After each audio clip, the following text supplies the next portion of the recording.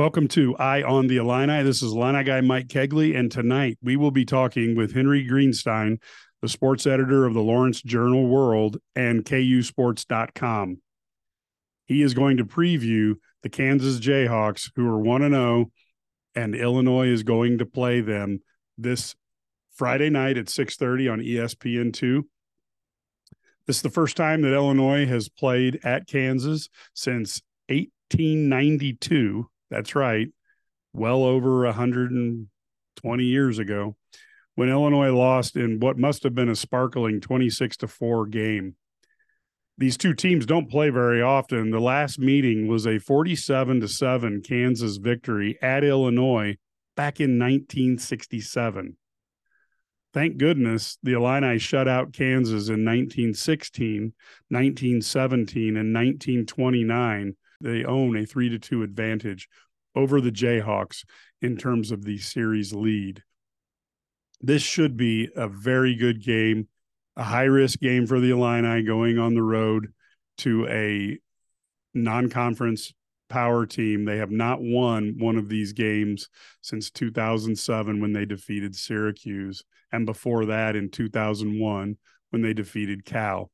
So the good thing is when Illinois beats a non-conference power team on the road, they go to the Rose Bowl or apparently the Sugar Bowl. So there's a lot riding on the game.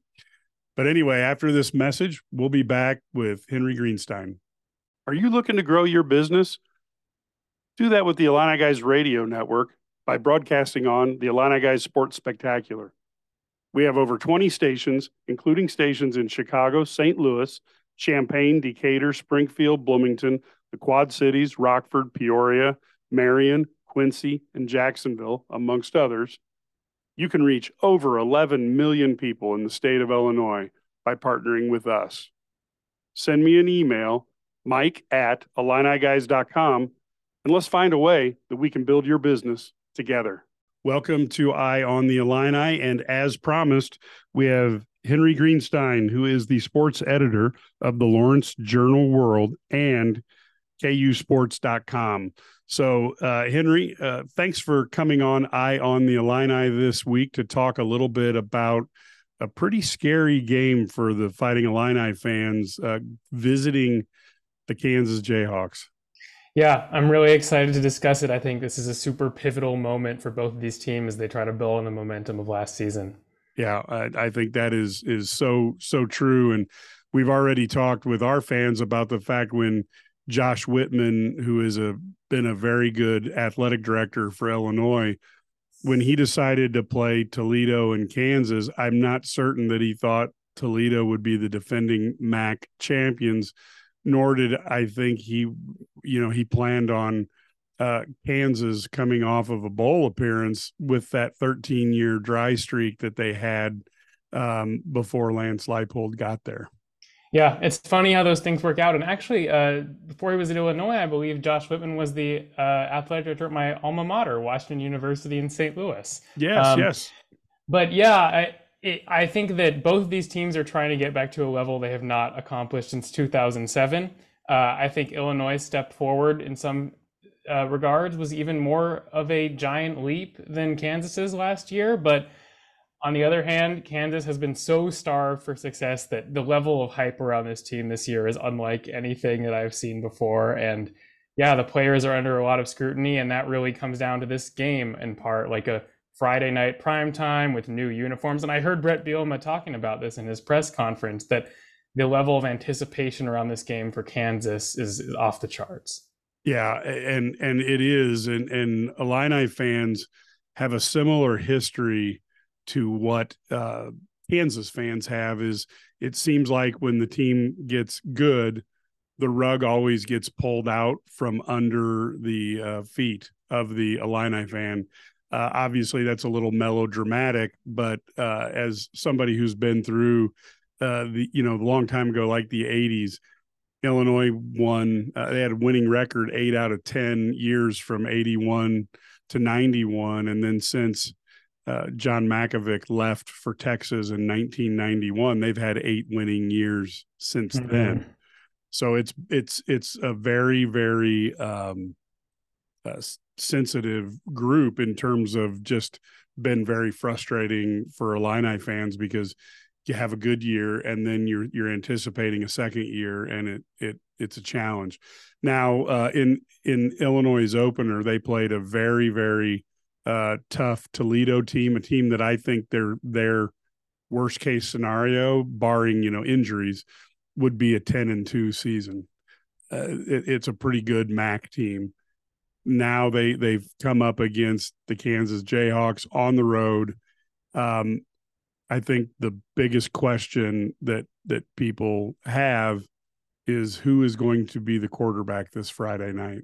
And that is indeed, Mike, the million-dollar question that everyone wants to know the answer to. I think that the messaging out of Kansas has been so inconsistent since August 7th, the first day that we spotted that Daniels was not there during the open portion of practice to media.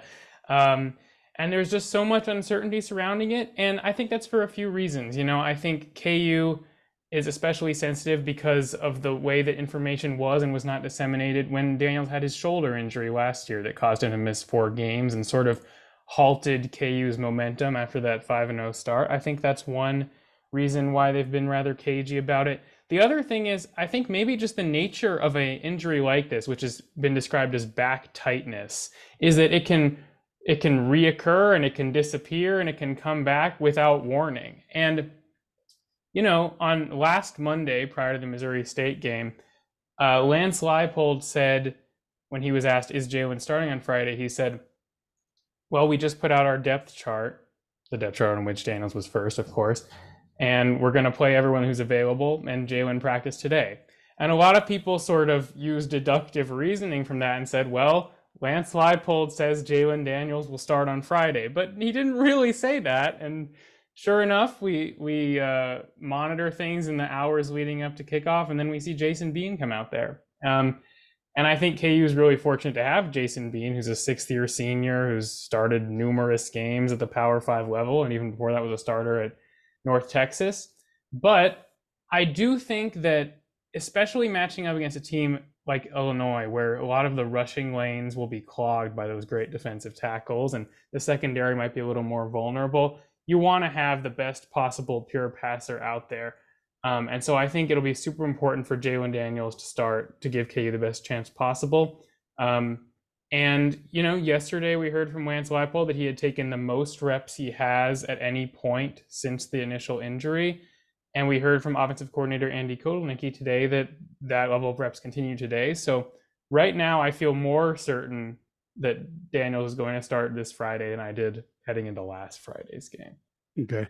Now, looking at the stats, Bean, last week went 22 for 28 with 276 yards and 2 TDs against the Missouri State Bears. I don't care what level of competition you're up against. That's a pretty good day. And he even rushed for another 41 yards and had a long run of 17. So I'm not certain that Illinois is dodging the biggest bullet, just because of the play of Jason Bean.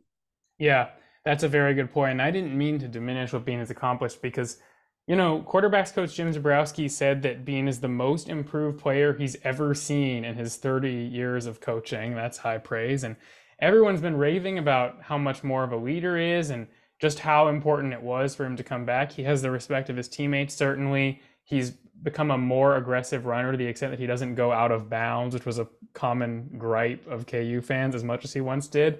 And, the game against Missouri State, that stat line does belie the fact that he made some pretty ill-advised throws. He tried to hit Jared Casey in triple coverage at one point, but it was still a very impressive performance. He was really efficient. He found Luke Grimm and Quentin Skinner and Lawrence Arnold early and often, just in the way you'd hope for Daniels to. And certainly I think that if Bean does get the start, which I think is less likely now, but if he does get the start, I do think it'll still be a very competitive game. And that will create a sort of different challenge just because of Bean's pure speed on the outside and what he can present in like a speed option kind of scenario. Daniels is an elite athlete himself, but a lot of people, including within the program, believe that Jason Bean is the fastest member of the team. Wow. Okay. Now that's a key learning there that this that makes me even more uneasy as an Illini fan, based upon how much Finn was able to get loose last week against Illinois for almost 100 yards. So the Illini's defensive line did not play to the level that was expected of them. It's one game, so you kind of have to file that in the to be judged later category. What type of running game does Kansas have, out there? Devin Neal came close to the century mark, averaging, 7 yards a carry for 94 yards last week. Tell us a little bit about the running backs. Yeah, so Devin Neal, Lawrence native, he's a hometown kid, much beloved here. True, an elite runner, I believe, preseason all conference selection. The challenge for Kansas is to give Neal the requisite number of carries that he deserves while also working in the several other talented backs they have in their backfield. Against Missouri State, 4 different running backs scored rushing touchdowns, those being Devin Neal, Dylan McDuffie, Daniel Highshot, and Sevion Morrison. And for Neal and McDuffie, that was both on their first carries of the game. So strong showing from those guys right out of the gate. They all have slightly different skill sets. Highshot is seen as more of a bruiser. If you've seen his receiving touchdown at Duke last year, you know what I'm talking about. But I think that Andy Kotelnicki really likes to kind of customize different plays to these different players, and he does a great job tailoring sets to different personnel. I think that you can expect that wasn't like just hey, we're playing FCS team, let's throw in all these guys.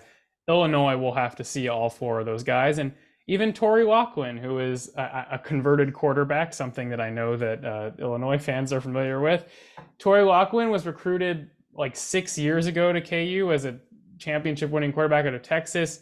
He's gone through many phases as a running back, receiver, and special teamer, and he's on the depth chart there too. Another guy you got to watch out for. So, yeah, lots of weapons, and all those guys will be used in the running game to some extent, just a matter of how much. Now, when it comes to a receiving standpoint, again, another position that Kansas looks to be really deep in on this offense. Yeah, you're correct about that, though. I will say that they have a couple guys who are questionable this week. Okay. Tanaka Scott, who's more of a backup, but was seen as kind of a breakout candidate this year, didn't dress. He's dealing with it against Missouri State. He's dealing with a hamstring. He's seen as questionable. Luke Grimm, who scored the first touchdown from Jason Bean in that game, he exited after 4 catches for 33 yards. He's also kind of day-to-day as well. So those are 2. I mean, Grimm in particular is kind of like a safety valve for these quarterbacks, regardless of whether it's Daniels or Bean. So that's significant to note. Arnold and Skinner are great deep threats. But I think that even if Grimm and Scott are both unable to play, yeah, it's a deep receiving core. Doug Emelian, the Minnesota transfer, has really done a lot with the extra reps he's gotten in those guys' absence. Trevor Wilson, who had a super impressive catch against Missouri State and is also the return man, we'll see more action.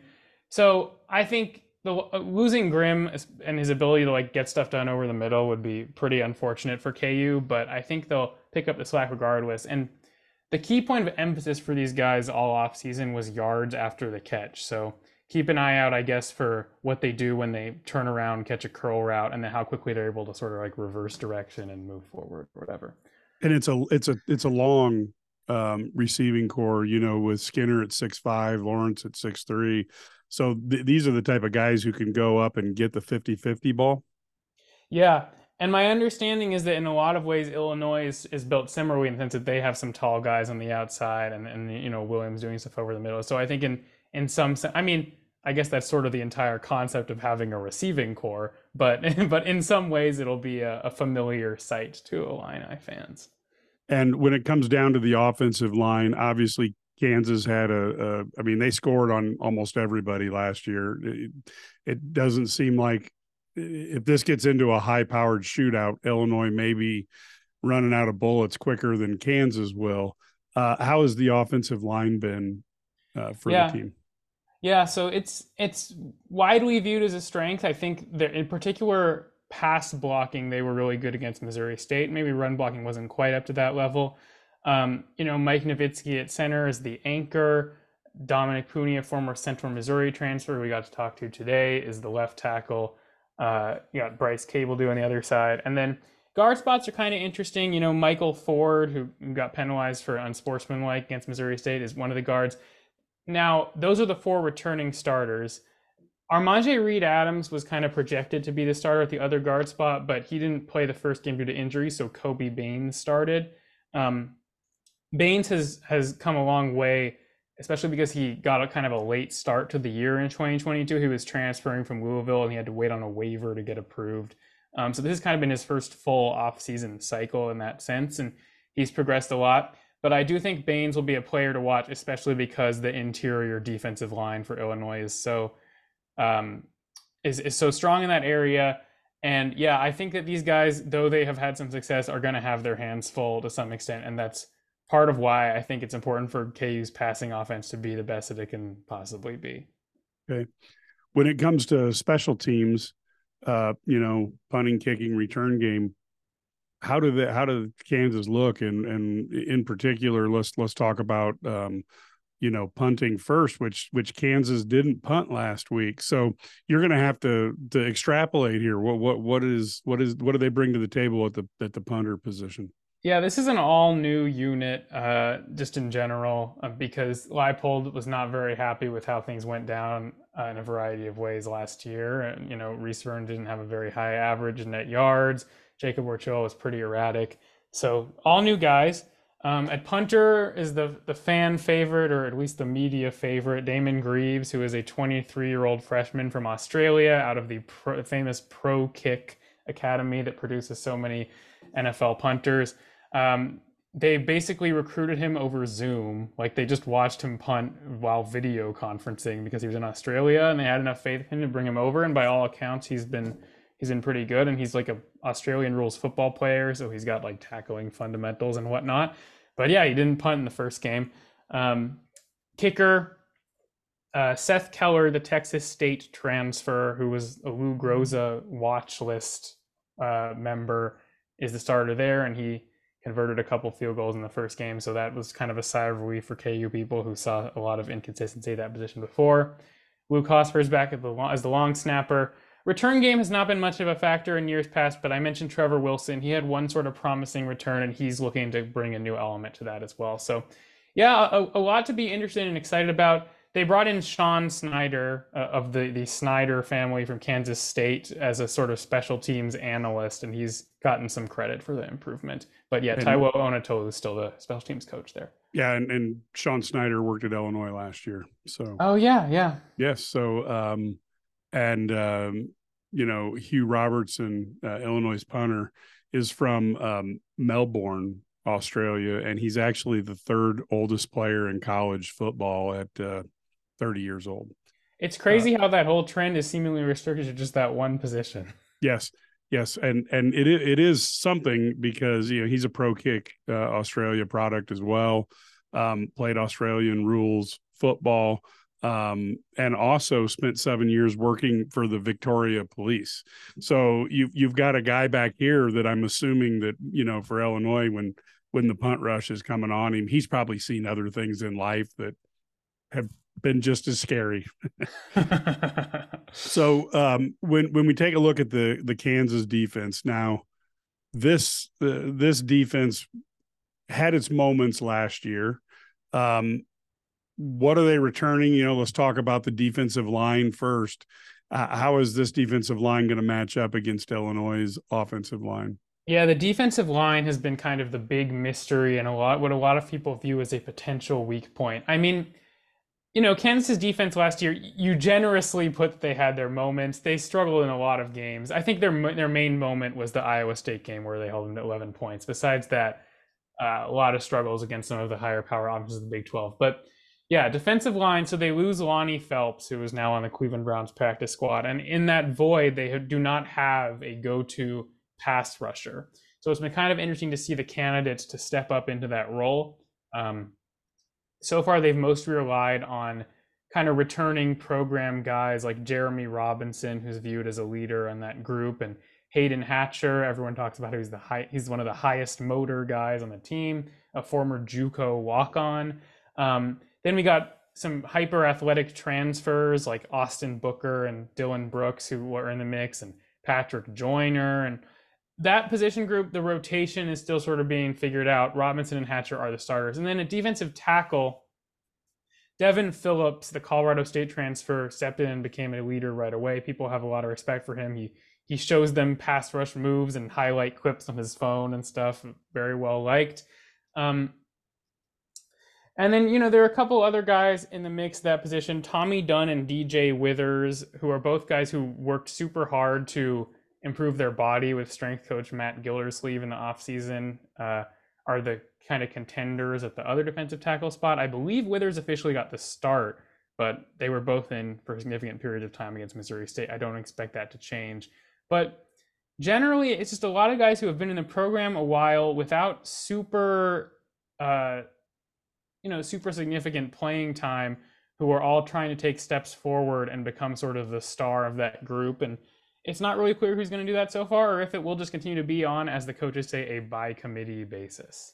Now, does that translate over to the linebacking unit as well?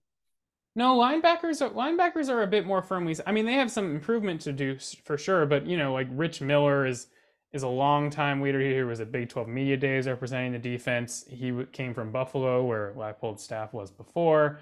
Taiwan Berryhill at the weak side spot. He was hampered by some injuries at camp, but he's still there. And then Craig Young plays what is called the hawk position on KU's defense, which is a kind of hybrid linebacker safety role. He was himself a safety, and he's actually one of the team's best pass rushers. So they've been trying to work out ways to have linebackers come off the edge and help out. Another guy you'll see a lot of, especially subbing for Berryhill, is J.B. Brown, one of the names we heard the most all through the spring and the fall, a Bowling Green transfer who apparently hits the hardest of anyone on the team. And he was around. He got the deflection on Kobe Bryant's interception in the Missouri State game's fourth quarter. You'll see more of him. We didn't see Cornell Wheeler at all, but he's also believed to be a key reserve in the middle linebacker group. And then we go down to the defensive backs, and of course Illinois ran into a preseason All-American last week for Toledo. What are we looking at here with Kansas in the defensive backfield? Yeah, this group's going to be tested a lot more. I mean, as the coaches have been saying, they weren't really tested vertically super significantly in the Missouri State game.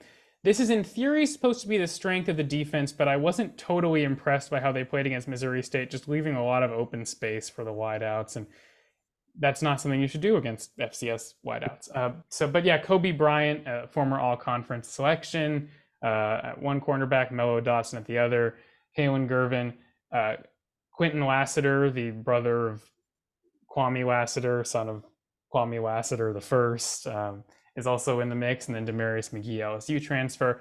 But yeah, you'll mostly see Bryan and Dotson as kind of the main anchors of that unit. At safety, kind of interesting. I mean, Kenny Logan's been there forever, and he'll continue to do what he's done. He's just an anchor at that position. Took a little bit of a step back last year as compared to the year before, so it'll be interesting to see how that trajectory continues this year. But the other position is interesting because O.J. Burroughs was long viewed as a starter there, but Marvin Grant has sort of surpassed him.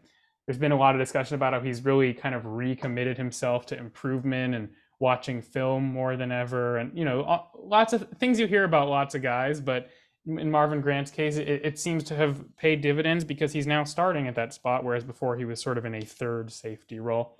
But yeah, I think this group is going to be face a dramatic increase in degree of difficulty. The KU coaching staff has a lot of respect for what Isaiah Williams can do in particular, and he's going to present a threat to these guys. So, you've had a chance to watch one game.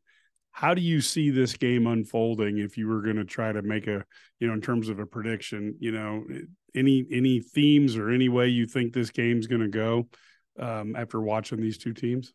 Well, odds are that KU will get off to a slow start because that's just kind of what they do. Dating back to last season and in the Missouri game, they just don't start off super fast. Maybe things will be different because of all the intensity surrounding this game, and like I said, the new jerseys and the blackout, and the bringing a Big Ten opponent to campus for the first time in a while. But generally, you can count on KU getting off to a pretty slow start.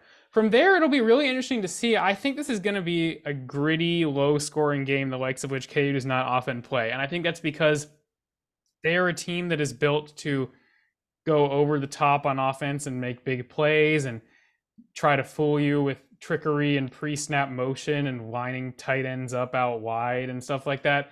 And everything we're hearing is that Illinois is a team that will force you to go straight ahead. And it's all about the physicality. It's going to be basically, I mean, not that KU isn't trying to be a physical team in every game, but this is going to be a test of that physicality and athleticism that they haven't seen before. I think it's going to be a battle in the trenches to a greater degree than KU has seen in a lot of its games, especially if they don't have Jalen Daniels' arm to kind of take the top off the defense. I think this will be one of the lower scoring games of the year for KU. Okay, so if you had to do a prediction, and I know we asked people to do this, and I realize it's early in the week here on a Tuesday night, but the game's on Friday, so gives you a little bit better, a little less, mileage there. Do you have a winner and a final score that you have in mind? Yeah, I am going to have to predict this in the next couple of days anyway, so it's not a big deal to think about. Yeah, I've gone back and forth on this. For a while, I thought I just didn't think KU would be able to stack up. Illinois getting into kind of a dire situation against Toledo prior to that pick six made me lose a little bit of faith in the Illini in that respect. I'm thinking like Kansas by 3 or 2 points. I've been thinking like, it's 21-18 kind of thing, or 2017 in that domain. 2017 is the most common score in football, so not exactly a bold prediction on my part. I do think it'll turn on a couple of key turnovers. If you're Kansas, you got to avoid things like Daniel Highshaw's random fumble that completely killed the momentum early on against Missouri State, or getting stuffed on a 4th and 1 with Devin Neal, which even killed their momentum further. I think that will, like the Toledo game to some extent, it will turn on a couple of key turnovers, and KU's previously much maligned defense will be under pressure to be the beneficiary of those sorts of turnovers. But yeah, that's what I'm leaning slightly in KU's favor right now. That may change in the next 2 days before I write up my official preview for the game, but that's where I'm at right now. Yeah, I had Illinois with an extreme amount of confidence winning 28-27. I think this is going to be a close game. I think it's interesting as Illinois tends to start off the first drive and look like, a Super Bowl championship team. And then the second drive and the third drive, you wonder, did somebody kidnap them? And so that's the formula we've seen, and we saw it again. They went right down the field against Toledo, and you felt really good about things. And then next thing there've been 2 additional possessions that Illinois didn't do anything with the ball. And then the penalties, which are, that's not Bielema's thing, to have a team that makes a lot of mistakes. And they had 9 penalties by halftime, only had 1 in the second half, but it was one that set up the final score for the Rockets, a late hit that just didn't make sense at all. And that one, that penalty made no sense at all, and it ended up almost costing them the game. And those are uncharacteristic to have those for the Illini. That's something that if they do that against an offense like Kansas, it's going to be an extremely long night. Yeah, it's hard to know how things like turnovers and penalties carry over from week 1, because everyone's trying to find their form in week 1. You don't know if something's going to become a trend or not. But yeah, it's interesting to hear just kind of how these teams have a shared history in a lot of ways, but they're also polar opposites in some others. And yeah, it should make for a really compelling match. Yeah, and to be honest, the night that Lance's team got beat, Buffalo got beat in their championship game, there was a lot of thought in Champaign that the next day that he was going to be named coach. Yeah, and yeah, I've Brett Bielema was a pretty well choreographed surprise, as many people had went on the record thinking that it was going to be Lance Leipold, and so you've got 2 guys who have similar type of personalities and going at it, and they know each other and respect one another. So it should be a great game. Yeah, I'm glad you brought that up. They have this whole shared history just from when Bielema was at Wisconsin, Leipold was at Wisconsin Whitewater. He used to use their indoor facilities.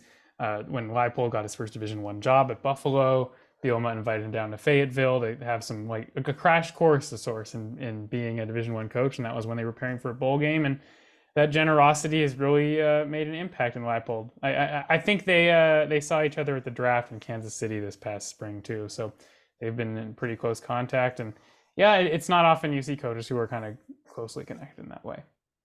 Any other comments or thoughts? I may not have covered everything you thought I was going to. No, I feel like you did. I just can't stress enough how much it feels like this is an inflection point in the season for both teams. Teams that got off to a really strong start last year. I know Illinois lost that game early, but still won so many other early games, and KU started 5-0, of course. And it almost feels like this will determine in some sense, or at least have a huge impact on whether or not they're able to replicate that sort of early start, or if they find themselves plunging into some sort of downturn. So yeah, really important. Yeah, Illinois fans are constantly aware of the fact that bad things could happen, and mainly because since 1992, 8 winning seasons. That is just to give you a context of that. Since 1951, Ohio State has had 5 losing seasons. Illinois has had 8 winning seasons in the last 32 years. Well, so, there your fandom develops certain habits based on what they've seen. And so Illinois fans are very concerned about this. But the good thing for Illini fans, which is probably what we are really hoping for, is that if they can find a way to defeat Kansas, the last time they beat a non-conference power team on the road was 2007, believe it or not. And they beat Syracuse, and the Illini ended up in the Rose Bowl. Yes. And then the time prior to that was 2001, when they beat California, and they ended up winning the Big Ten championship and playing in the Sugar Bowl. So Illinois is really hoping apparently we can book it. If they win this game, we're looking at a Rose Bowl, Sugar Bowl type of appearance. So there you have it. I'm not certain that there's any linkage that's logical of what I'm saying, but I'm just reading these two the last time it happened type of things. Well, I'm sure that stat will be pertinent again next year when the same matchup is replayed in Champaign, and everyone's going to be talking about it then too. Yes, I think these two teams will have 2 back-to-back years of very competitive games. And again, it's nice when you have coaches who have that mutual respect and that relationship as well. Yeah, agreed. Well, thank you so much for coming on. Of course, folks, if you were interested, Henry Greenstein, sports editor for the Lawrence Journal World and kusports.com. So you can go out, and I would highly recommend you looking at his stuff. That's how I chose to bring him on the show. Had interesting articles, and I would definitely say to get prepared for the game. I don't think there's any better place to be. I appreciate you saying that, Mike. I appreciate you reading, and I'm very grateful to have this opportunity. Thank you. And we will be right back after these messages. Whether you live in Champaign or Chicago, halfway across this great nation or halfway across the planet, IlliniGuys.com keeps you in the know. Whether it's game results or what's going on in recruiting behind the scenes, IlliniGuys.com covers it. Only $99 a year, and you get a free 7-day trial to kick the tires. Go to IlliniGuys.com, click the register button that's right next to the 7-day free trial, and we'd love to have you as a subscriber. IlliniGuys.com. Thank you so much for listening to this episode of Eye on the Illini. A big thanks go out to Henry Greenstein, who decided to come on and help us out and give our fans a preview of the Kansas Jayhawks. You can catch him at the Lawrence Journal World and kusports.com. Excellent writer who will get you prepared for this week's game. We look forward to seeing you after the game. We will be doing a podcast right after with our instant take, and then we will do a more in-depth one about an hour after as well. We are really looking forward to this one. ESPN2, 6:30 p.m. Go Illini.